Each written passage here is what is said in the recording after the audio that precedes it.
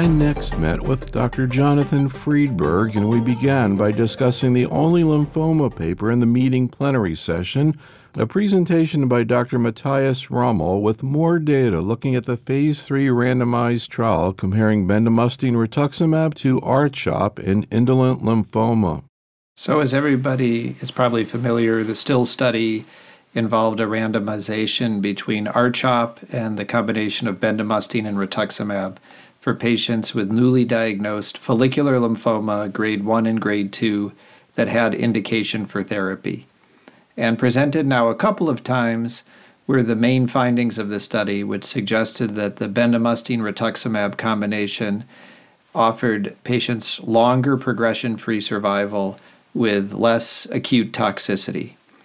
Essentially, what was presented at ASCO recapitulated some of these findings, but with longer follow-up demonstrated that there was durability to these changes, number one, and number two, that there weren't late toxicities evolving in the bendamustine and rituximab arm that were concerning.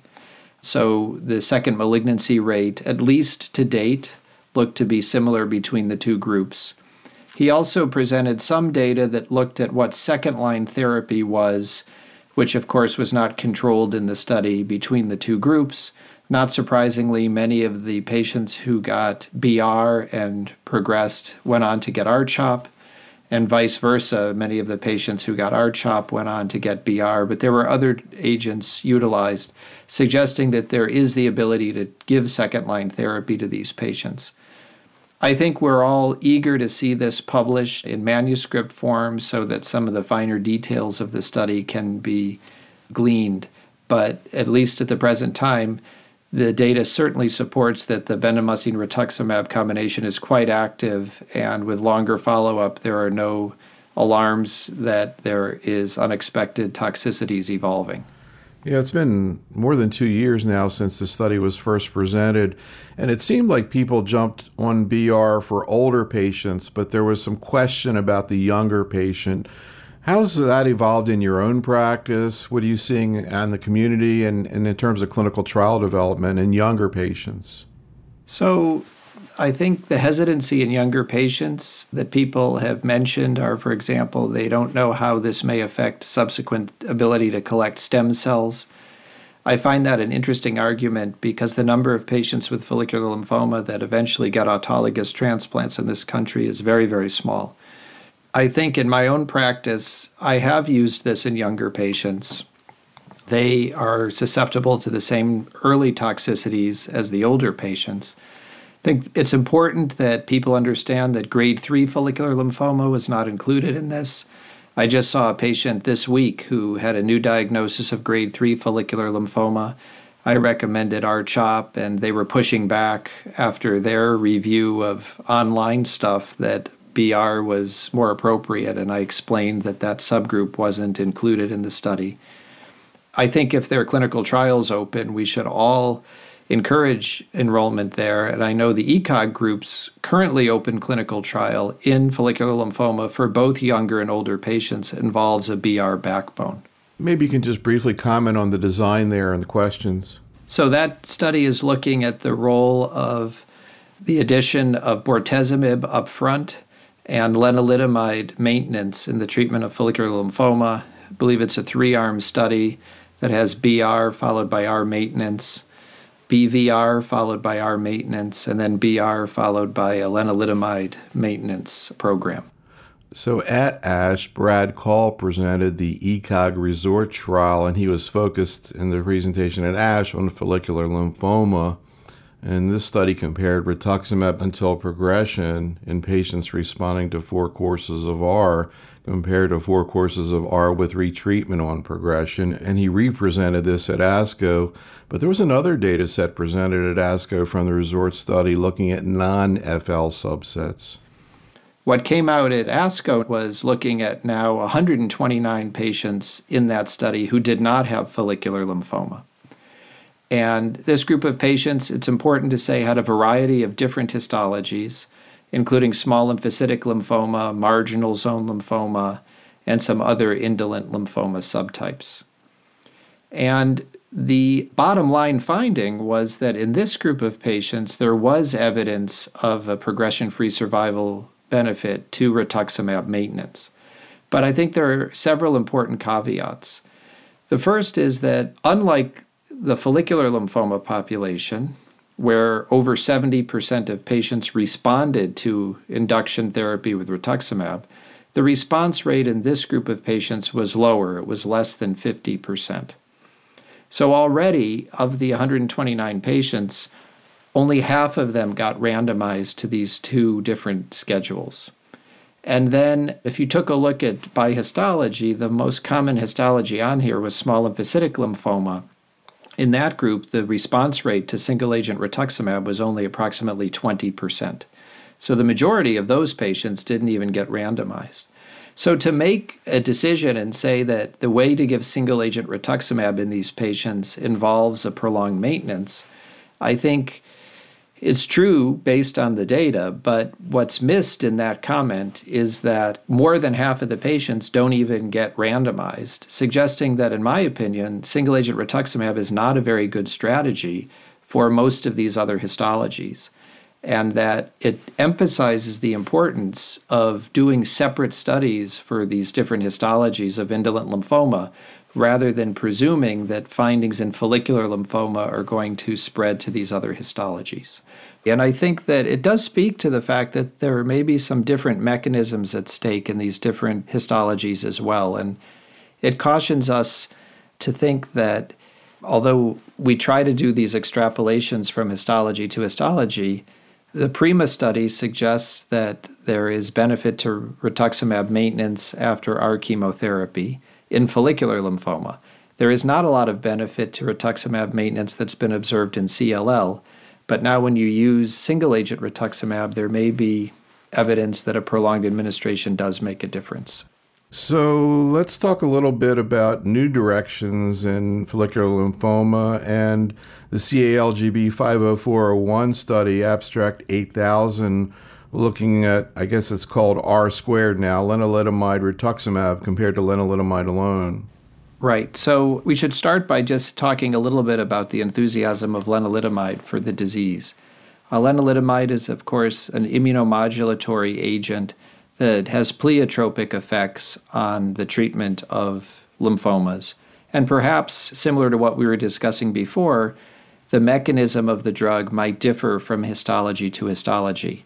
For example, we know in CLL that very low doses of lenalidomide can be active, whereas in diffuse large B-cell lymphoma, you need to give higher doses. Lenalidomide in follicular lymphoma has been studied in a limited way as a single agent with response rates in the 40% range. And there has been greater enthusiasm to combine it with the drug rituximab, where, at least as part of induction therapy, a large phase 2 single institution study suggests an extremely high response rate with the vast majority of patients obtaining complete response. That was the MD Anderson study? Correct, the so-called R-squared regimen. And that's also been studied in the CALGB, although the results are pending. What John Leonard presented at ASCO was a study in relapse disease of either lenalidomide alone or the combination of lenalidomide with rituximab. And it should be emphasized this was a relatively small phase 2 trial, 45 patients in each arm. So although it's a randomized study, it's difficult to make definitive conclusions, and I wouldn't want the audience to think this is at the phase 3 level. And importantly, what they showed was that the response and event-free survival was significantly improved in the group that got the combination of lenalidomide and rituximab compared to lenalidomide alone. The overall response rate was about 72% with the combination, and the median event-free survival was also significantly prolonged. He also described toxicities of this regimen, and the one unique toxicity that got some attention was thrombosis. There were 9 clots that occurred. Interestingly, more of these occurred in the single-agent lenalidomide arm compared to the combination, although that was not significant due to the small size. And whether aspirin or other agents could moderate that risk could not really be determined. But their conclusion was, which I certainly agree, is that the combination of lenalidomide and rituximab is active and might be a very interesting platform to study. They've already done that upfront also, and there's a very large randomized trial now that is being activated in Europe that's going to compare the R-squared lenalidomide plus rituximab regimen to our chemotherapy for patients with newly diagnosed follicular lymphoma. How about abstract 8004, looking at allogeneic stem cell transplant in high-risk relapsed or refractory aggressive NHL? So this was an interesting study that probably suffers from many of the problems that happen when you try to interpret the literature of allogeneic stem cell transplant, that of patient selection. But historically, the role of allogeneic transplant in relapsed or refractory aggressive diffuse large B-cell lymphoma has been limited. Certainly non-myeloablative allogeneic transplantation has yielded relatively poor results because in the time that it takes for a graft versus lymphoma effect to develop, the patients with an aggressive histology lymphoma often relapse. And of course, since autologous transplant is standard for this group, most of the patients studied are either patients with refractory disease, so they're not candidates for autologous transplant, or are patients who relapse after autologous transplant. And of course, that's a very heavily pretreated group of patients. This particular study looked at a group of patients who had primary refractory disease, early relapse, or relapse after autologous transplant. And the total number of patients were relatively limited, and it included patients that had both related and unrelated transplants given a myeloablative conditioning regimen. They demonstrated overall survival at 3 years to be 42%, which is higher than many of the other studies would suggest. And what they suggested is that for the refractory patient, where we know from the recently published CORAL study that the outcome in patients who are refractory in the R-CHOP era to autologous transplant is really quite unfavorable, that allogeneic transplant might be considered. I think this is an interesting hypothesis-generating discussion, but in reality, the patient selection makes a huge difference, and I don't think that it's easy to extrapolate these results to what you would see in everyday practice. So how about abstract 8021? I'm not sure people are too interested in this anymore. At one point, there was a lot of interest, R-CHOP 14 versus R-CHOP 21. Yeah, and I think this is a good lesson for people that sometimes it's good to wait for randomized trial results before making a change in practice. But the German group had published many years ago that CHOP 14 without rituximab seemed to be better than CHOP 21. And subsequently, of course, we knew that R-CHOP was better than CHOP, and there was a debate that raged for many years about whether R-CHOP 14 would beat R-CHOP 21. And of course, the difference in giving the drugs every 14 days versus 21 days is that the regimen is finished quicker if you give it in 14 days. There's a concern that the toxicity is higher. It turns out that in the randomized trials, that really wasn't demonstrated, although there's more need for growth factor and other supportive care. So there have been 2 randomized studies that tried to answer this question, one from France and the other from the United Kingdom. Both of them had been presented in preliminary form before, and at ASCO, the abstract that you mentioned was the final results of the GILA or French study. And the bottom line here is that there's really no difference between R-CHOP 14 and R-CHOP 21, and the toxicities were relatively similar. A criticism of this study that the Germans have made is that the growth factor support that they used wasn't mandated as part of this study, so that the dose intensity of the R-CHOP 14 may have been slightly less favorable. But I think with the UK study also, at least in preliminary form, showing the same results, the enthusiasm for R-CHOP 14 has largely gone away. Why don't we talk a little bit about Hodgkin lymphoma? There's a lot going on there, and I'm curious about your thoughts on abstract 8002, looking at ABVD versus BACOP. Right, so I think it's important to just take a step back and review for the audience what we know about BEACOP and why ABVD has sort of been maintained as the standard in the United States, whereas in many parts of the world, certainly including Germany, where most of the Hodgkin studies are done now, escalated BEACOP is the standard for advanced stage disease. The first study that really definitively tried to evaluate this was a 3-arm randomized study that had one arm that was ABVD with COP. It's an old hybrid regimen.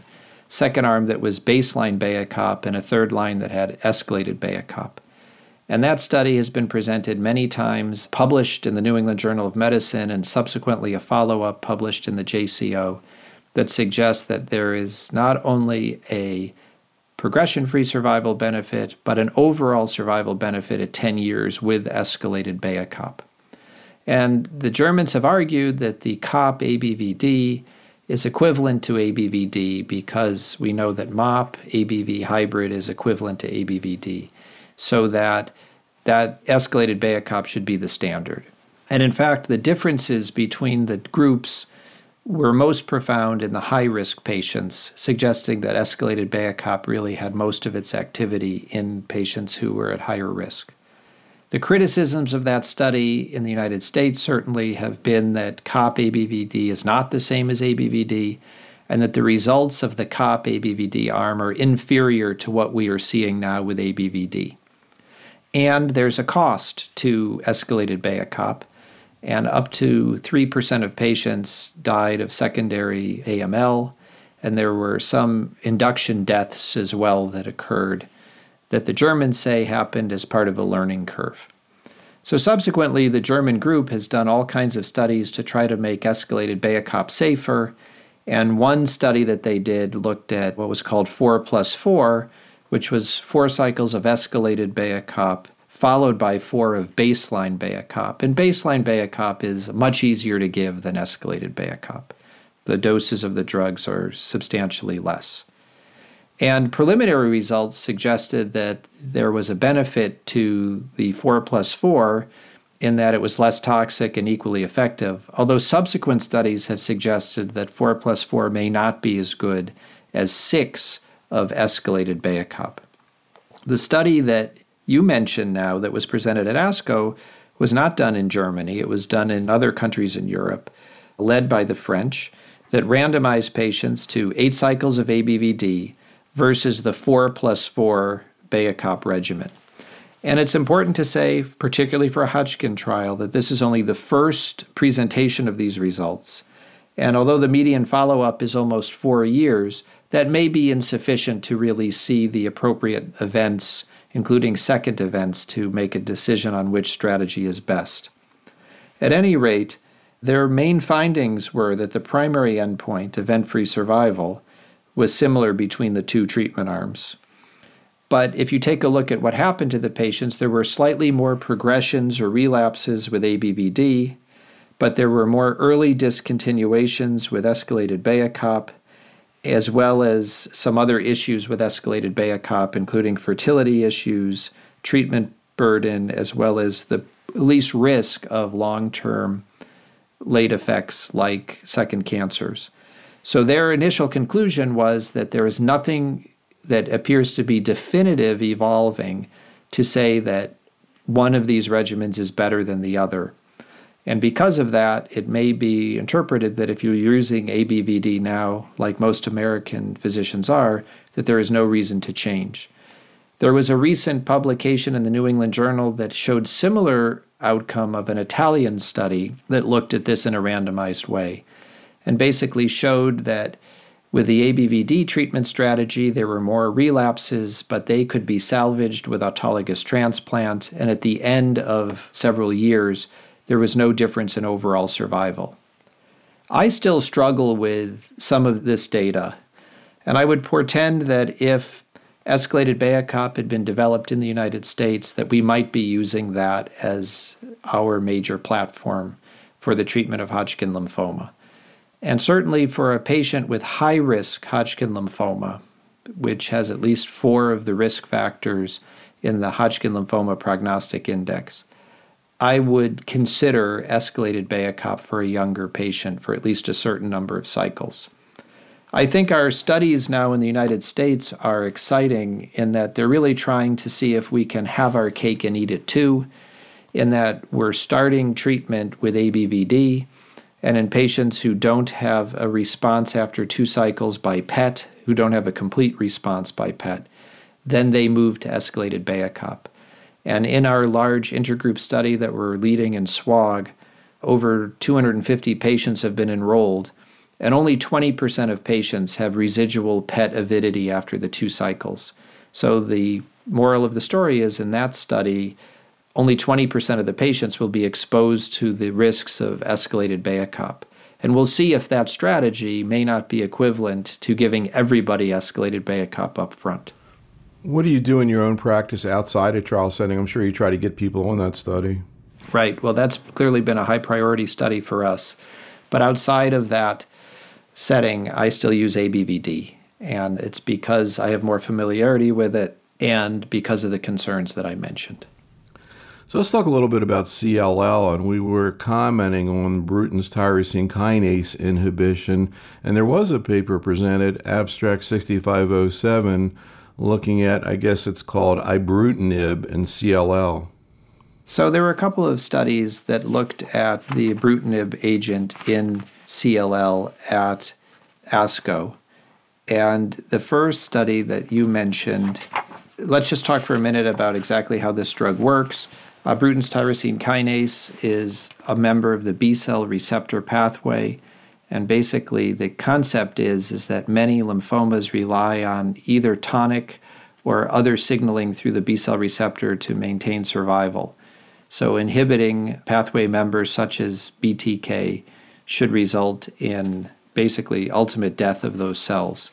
The observation has been that these drugs, for whatever reason, have particular activity in CLL. We saw that several years ago with the SYK inhibitor, as well as it's been observed with PI3 kinase inhibitors. So this study looked at the single agent ibrutinib, and basically what this confirmed is what we've known with other preliminary presentations, that this is really a very highly active agent. They looked at various doses, and there does not appear to be a significant dose response beyond a dose of 420 milligrams in CLL. And the response rate was substantial, depending on how the responses were defined. Somewhere between 60 and 75% of patients did respond to this agent. Interestingly, what's been observed with this whole class of agents has been some sort of a marginalization effect where lymphadenopathy shrinks and the white count might even transiently go up, and then over time the white count normalizes. So some of the response criteria that have been utilized are a little bit complicated to interpret. But the bottom line is that this study has shown how effective this is. And because of this study, numerous combinations are being explored. And so speaking of combinations, I guess a couple were reported, one ibrutinib and ofatumumab. Right. And again, I think the introduction to why this makes particular sense is that the monoclonal antibodies in treating any lymphoma tend to work best in the blood and in the bone marrow and are not very effective at bulky lymph nodes. So you could think a very appealing combination might be to take a drug like ibrutinib that shrinks the lymphadenopathy and then maybe give those cells some sort of a second hit with monoclonal antibody that is effective in circulating. Could I just ask you, does that apply to CD20 antibodies, or just I've heard that with alemtuzumab? So CD20 antibodies, it's probably not as apparent, but the complete response rate of single-agent rituximab is lower when disease gets bulky. So in the original study of relapsed refractory follicular lymphoma, once disease exceeded 5 centimeters, it was almost never that a CR was observed. So I think it's relative. It's not quite as apparent as with alemtuzumab, but yes, I think that in general, the monoclonal antibodies are most active in blood. Interesting.